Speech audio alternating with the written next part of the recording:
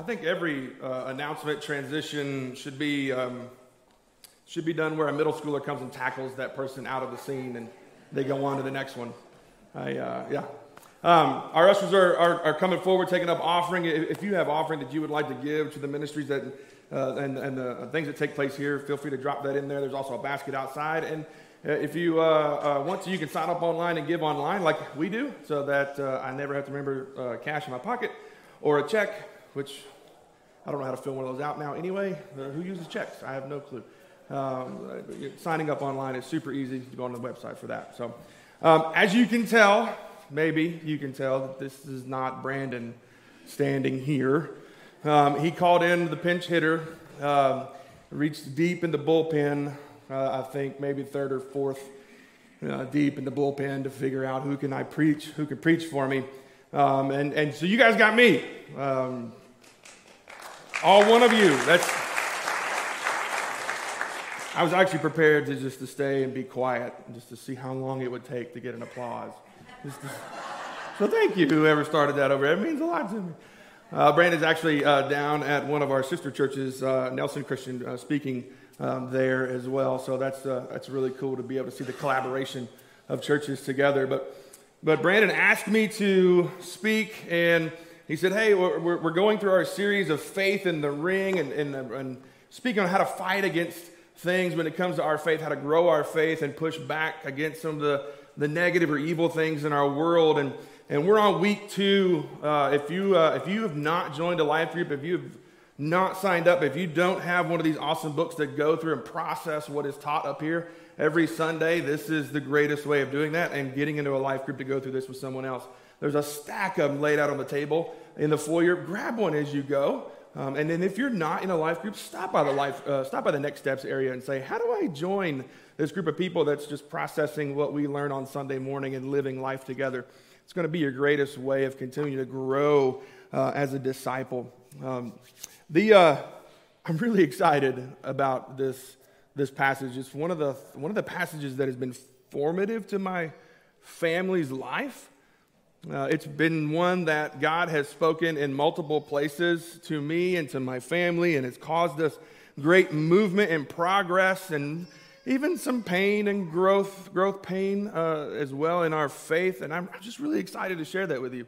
But Brandon asked me to preach on like an extended version of that verse, and I looked at it and went, "Wait a minute! I've never preached that with this. Can I just go back down to here? Can I preach this one?" No, you have to preach it all. So that's going to be exciting because this is brand new, and I'm really excited to share with you what God has even revealed to me and grown me already the past couple weeks of getting prepared for this. So let's pray and let's dive into Scripture together. Father, thank you so much just for allowing us to be here. Thank you for looking down upon us as your children, and looking upon us with pride and excitement that we are your kids. Father, we know what we have brought in these doors. We know the things that we've kind of stuck in a bag and walked in with, and the hurts and the hang-ups and the habits that we've got. Father, we know we've walked into a very safe place to encounter a very dangerous message. But God, we're thankful that you would love us enough to continue to allow us to grow and to progress toward you into a faith that is deeper, a faith that wants to fight, that wants to be chiseled, that wants to grow so they'll be able to last 3 rounds with the evil one and come out victorious. So guide us today, Father. Let my words just kind of sink back down and let your words come forth and speak to the ears that are in this room and that are joining us online as our online family. And so we ask all that in the name of your Son, Jesus. Amen. Well, this passage in James, if you got your Bibles, we'll turn over and read it here pretty quickly. It's in James chapter 1.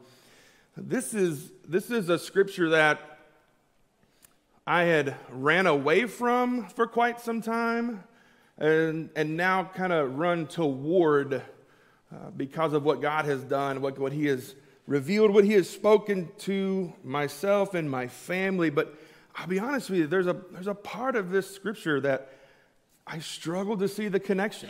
I struggle to go, God, how do you want us to do this and this at the same time? How does this keep me from doing this. Help me out. I don't understand. Like even in my notes preparing for this, I even wrote, I don't see the connection.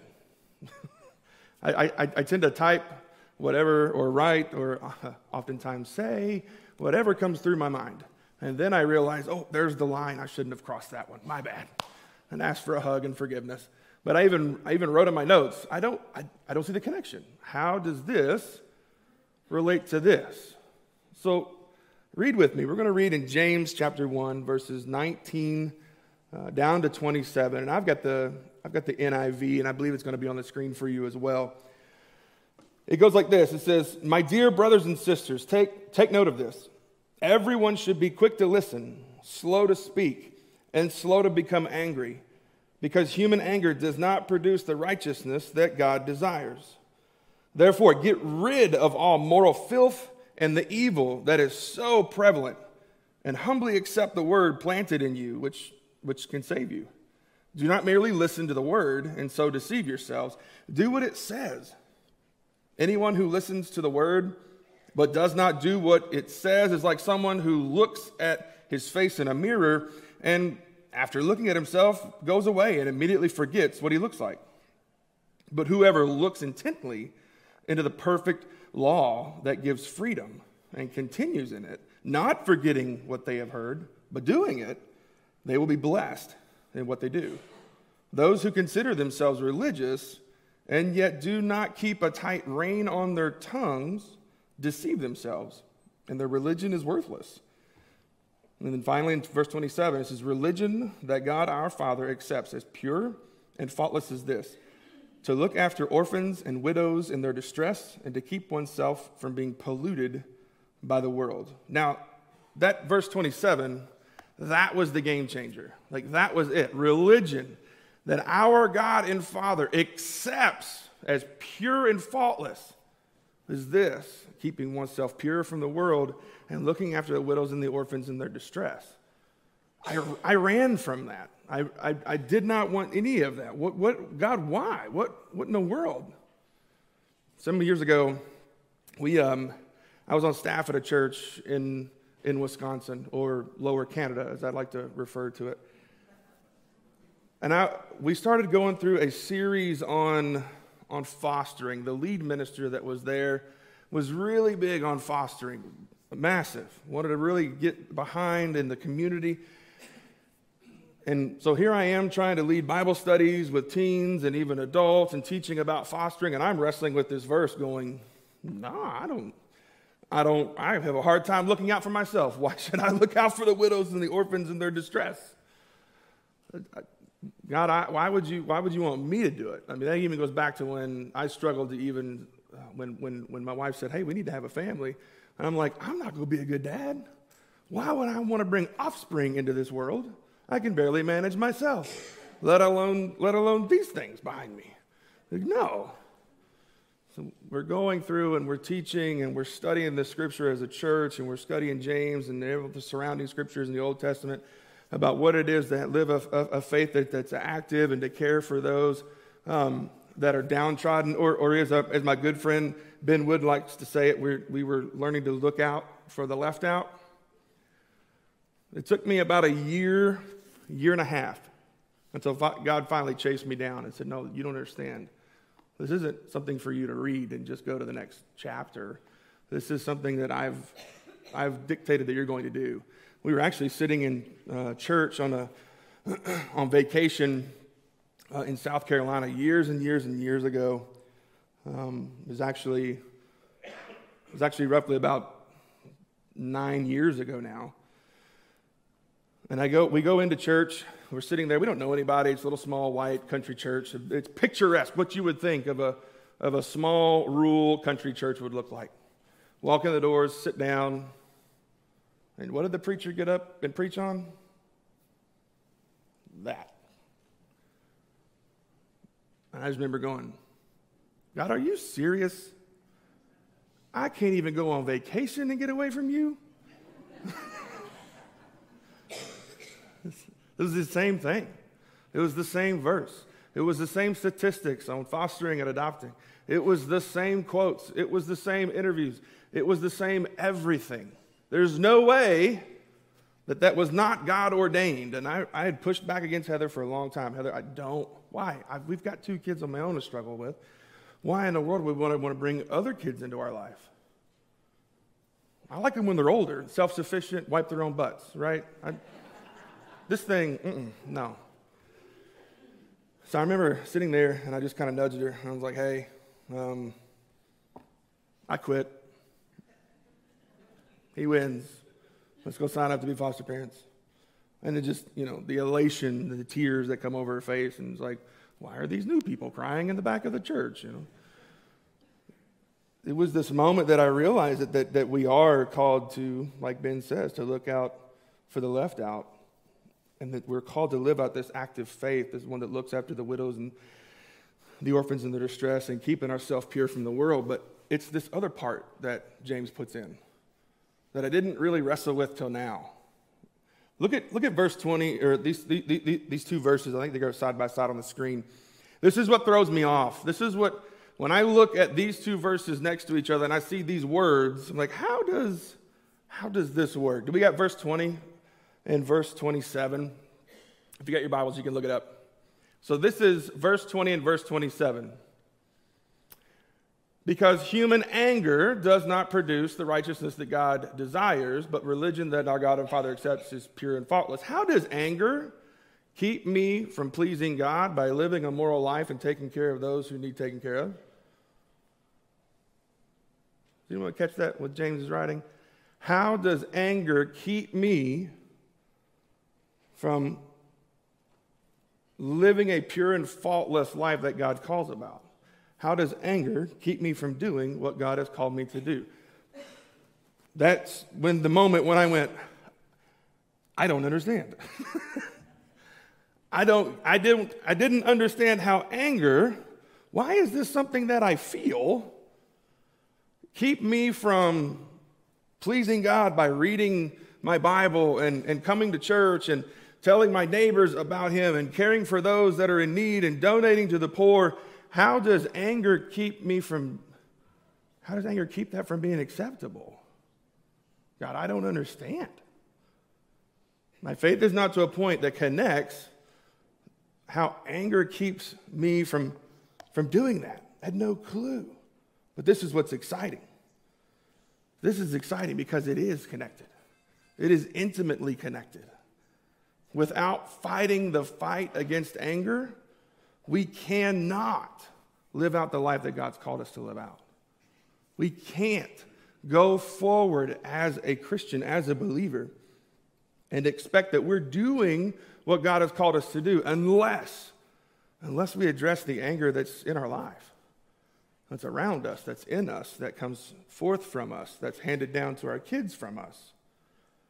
Unless we fight the fight against anger, unless we have a faith that wants to fight and swing deadly blows against the anger that we have in our life, we cannot put a fragrant offering in front of God and say, is this acceptable? Because He says, no, it's not. This is James, the brother of Jesus. This is the James that was knocking on the door with his mom that were going to pull Jesus out and go, be quiet, you're causing a ruckus. This is the James that his faith even grew because of his brother to go, I get it now. I get it. But unless we fight against that anger, we're not going to be able to do it. Let's look at I'm going to look at a few words. We get this idea of this word righteousness in there. And I grew up being taught that righteousness is what God does. That God is righteous, that He is faultless, that He is holy, that He is sinless, that He is in a right state of being. He's in a moral standing. He's right side up. He's pure. But there's a part in these verses that say that this is on us. Verse 20 says, human anger does not produce the righteousness that God desires. This righteousness that we would offer for God to accept or not, to be desirable to Him or not. A part of this righteousness is on our part. And see, I'd kind of missed all that because I always thought that's what God's job was to do, is to make us right and pure and holy again. When he comes back down and when he sends his son for the second time and the judgment happens, and then we all arise a new bodies, new being, new everything, and that we are sinless, that we can finally walk with God, finally be in the presence of God. Genesis starts and shows that this world was created. How we were made was created for us to live with God forever. And then sin came into the world, and God had to step out of it out of love, because he's so pure, he would eradicate sin with his presence.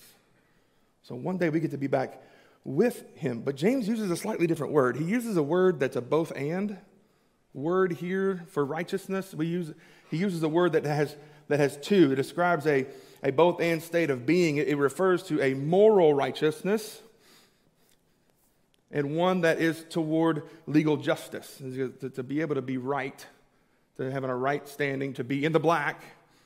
You have to have a reign on on your morality, your ethics, your choices, the things that you believe inside, the things that you think about, words that you say, as well as the actions you do on the legal side of it, the justice side of it. Like, this is the word that James uses. This is an inward righteousness and an outward righteousness.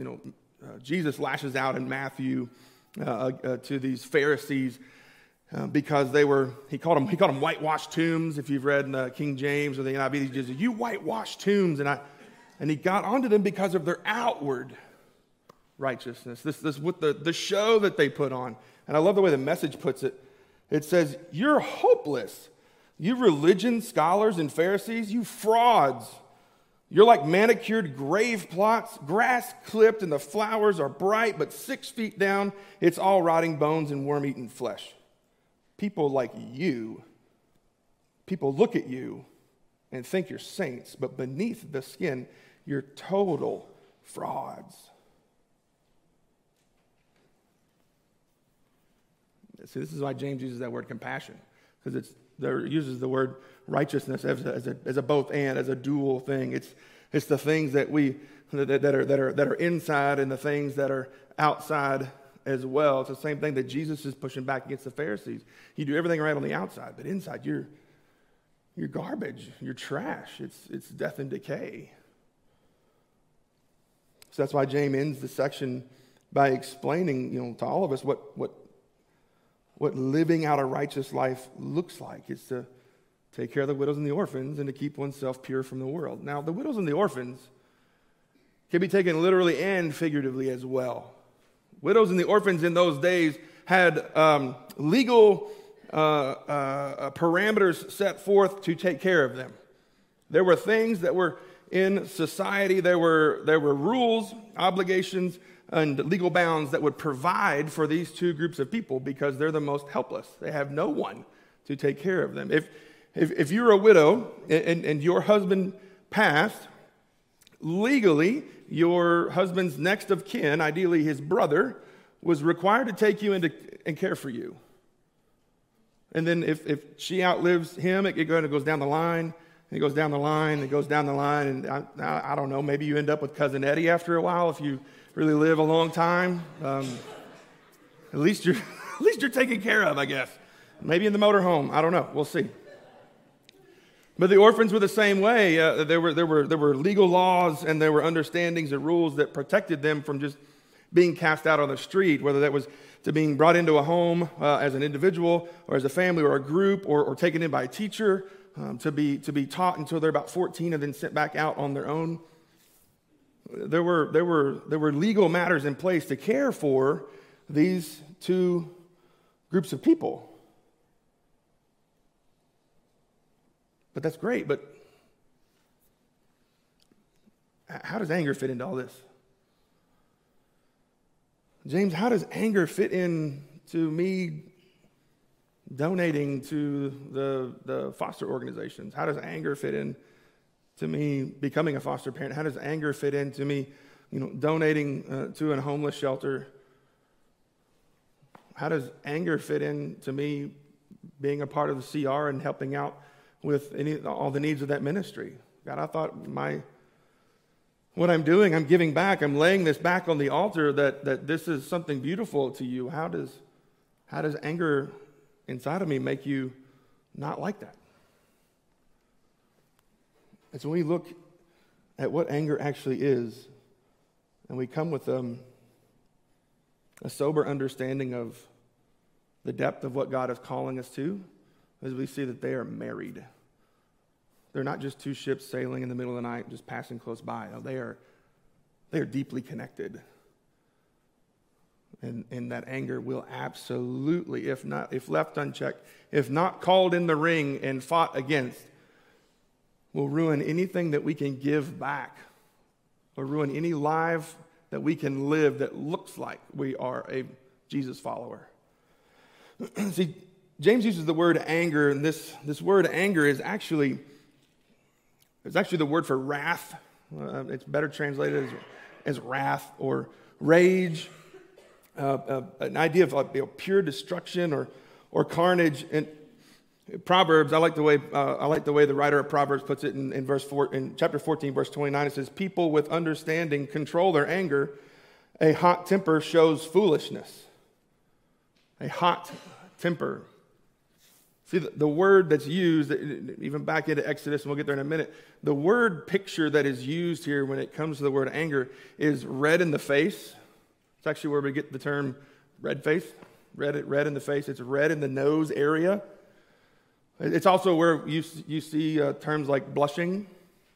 It's the same thing. It's the same phenomenon that happens. Your veins in your face actually widen and accept more blood to allow more oxygen to flow, to allow adrenaline to flow. And when these veins open up, there's the chemicals that are triggered to release in the brain that are to fuel this. This is where you get the term red in the face, because it's literally visible. I'm angry, or I'm upset, or I'm uncomfortable. I'm embarrassed. We see red. You've been there. I've been there. There's a moment of just blindness. All I saw was red.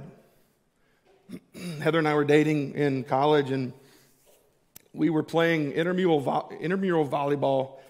It's like pickup volleyball games. It's not sanctioned. It's a school sport. It's sign up to be a volleyball club.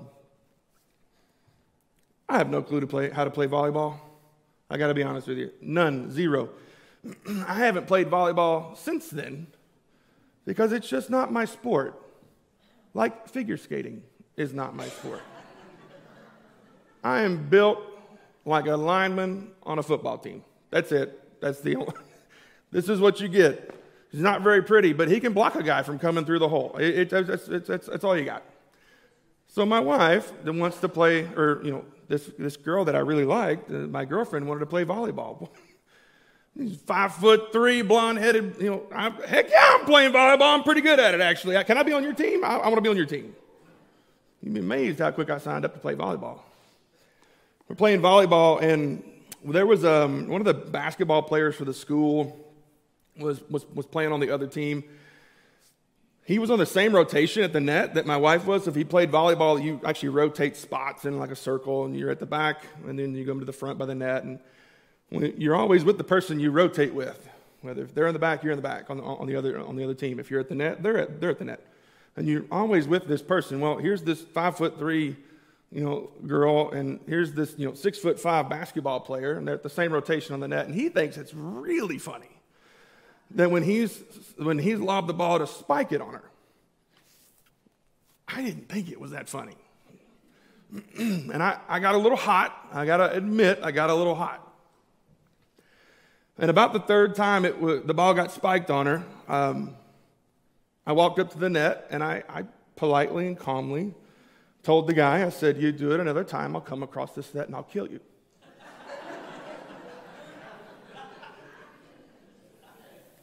He laughed. Everyone laughed. I didn't laugh. I back up to my spot in the back.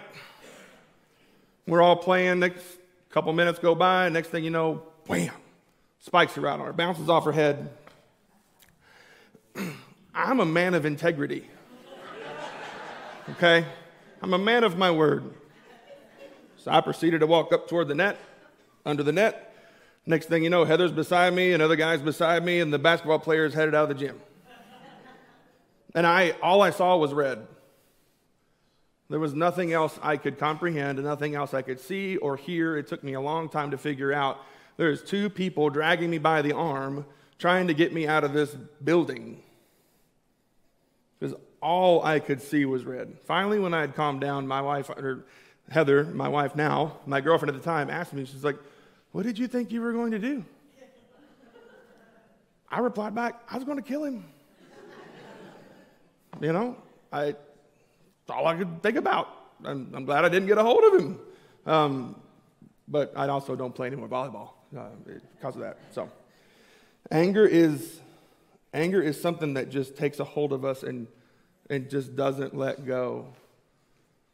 See, James is quoting from God speaking in Exodus 34. Exodus 34, Moses is sitting here and he's begging, "God, I want to see you. I want to see you. I need to see you." And God says, "No, you don't understand. If you see me, if you're in my physical presence, my presence eradicates sin. You have sin in you. That means you're dead." And so this moment of argument turned into finally God putting him in a cave and God putting his hand over this cave, and he walks by and he uses the phrase "slow to anger" in this. And it's this anger of red in the nose. But God beforehand uses this term like compassion and mercy. Sometimes it's translated in your Bible in Exodus 34. It actually means long in the nose. It's related, but it's the long in the nose. It takes my nose longer to get red. And God says, "I'm long in the nose. I'm patient. I'm one that is willing to take time and to think." Because if you notice, James doesn't say that anger is wrong. James doesn't condemn the idea of anger.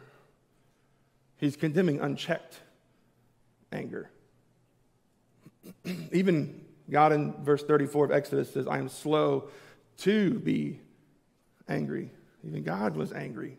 If you've been in church for any amount of time, you've heard scriptures about stories about Jesus coming into the temple and clearing the temple, and there's this picture of him just sitting down and making a whip. "Lord, what are you doing?" "I'm going to go clear the temple." Anger in and of itself is not the issue. It is what we do with it. Left unchecked, it is blinding. It takes over.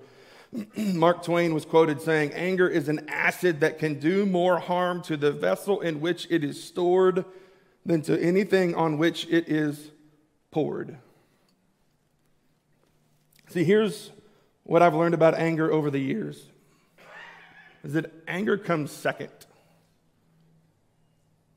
Anger comes second.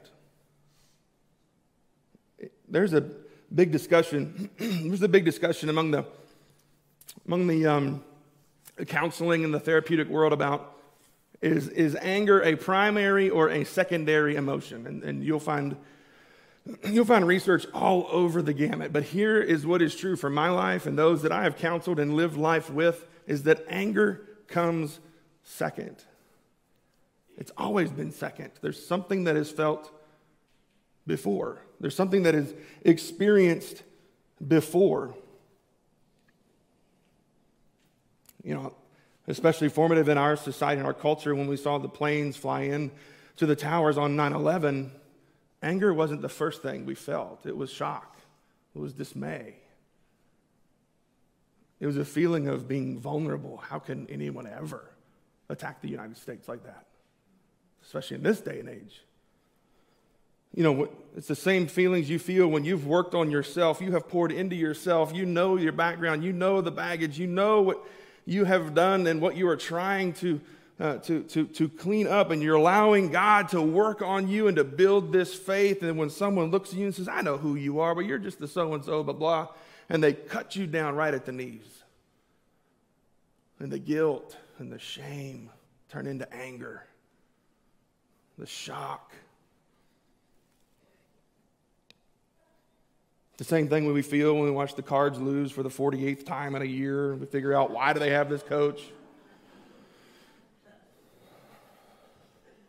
I love watching Facebook after the Cards games. It's awesome. Love it. I'm a UK fan, by the way, if you haven't figured it out. I love Kenny Payne. I think they should keep him around a little longer, but he can only play with the hand he was dealt. You know what I'm saying? I'm just saying. Here's what James is trying to say. Here's what James is really trying to teach us. Is that the speed of your anger reflects your spiritual health. It's the speed of your anger that reflects your spiritual health. He's showing, so is God, if you are slow to anger, you are able to understand what it is to take care of the widows and the orphans in their distress and to keep yourself from being polluted by the world. But when we jump to anger, it's red. There is no other thing you're going to hear, you're not going to taste, feel, or experience. All senses are cut off. And James is trying to help us to understand, if we don't have a faith that wants to call our anger into the ring and fight against it, to slow it down, to slow ourselves down, then we will never achieve the spiritual health that God is asking us to achieve. And part of that's on us. Part of that's on God. But a part of that's on us.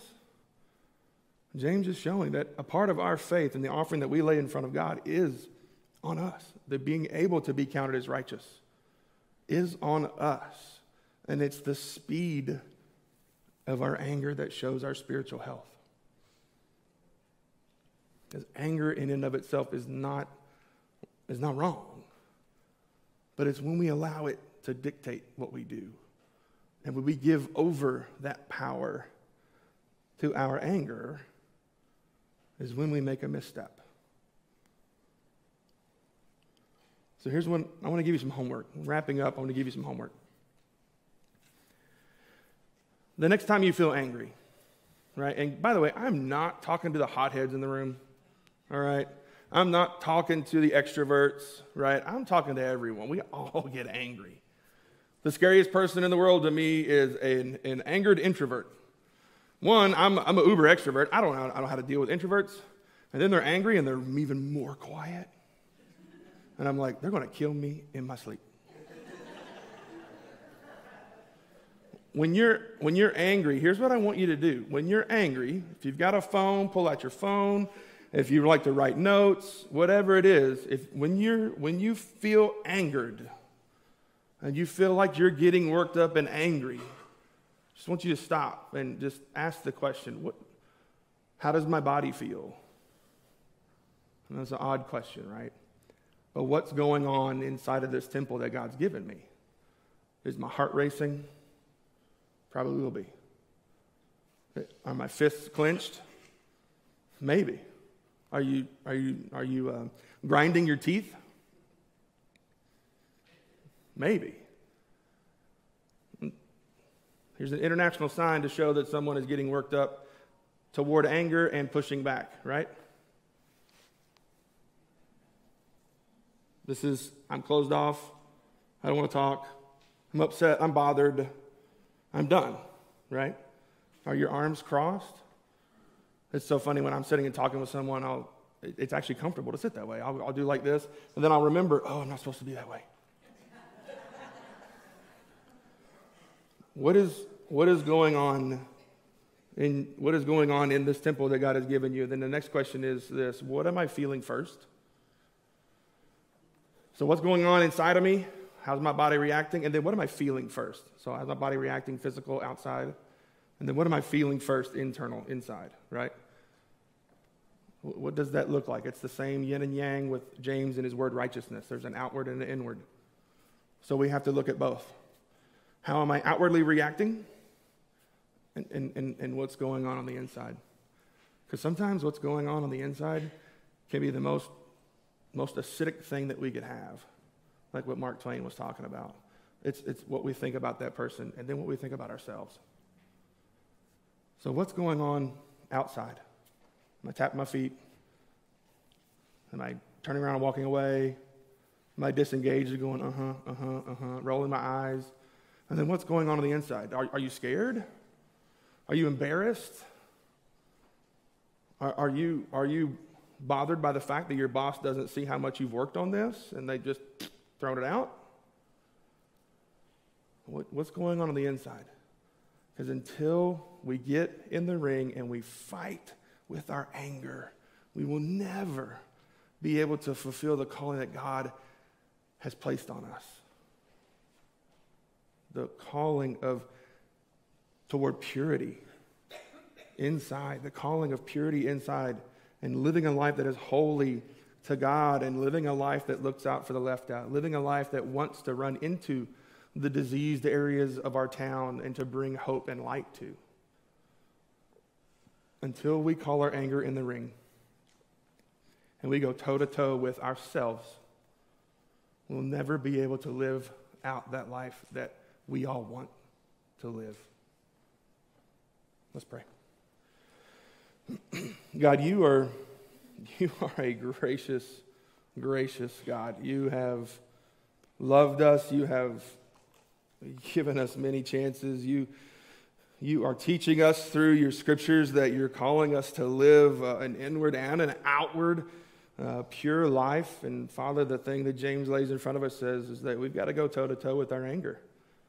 God, it's funny to me that neither you, James, or anywhere else in Scripture that there is a gender placed on the term anger, that it is synonymous to everyone. Every heart that beats, every child that you've created and allowed to be on this earth, Father, that anger is something that we all have in common and we are all working on it together. So there is no need to feel embarrassed, or there's no need to feel awkward, because you've just shown us that everyone's got it. So Father, help us this week when we get angry. Help us to understand, to look at the cues in our body for when we're getting worked up. Help us to check the things that we're thinking in our head and the feelings that are in our heart. What does that look like? And so we can take our anger, throw it in the ring, and come out with a knockout punch. Father, we beg of the strength of your Son, Jesus, to do all of that. And it's only in his name that we pray. Amen. See you next week.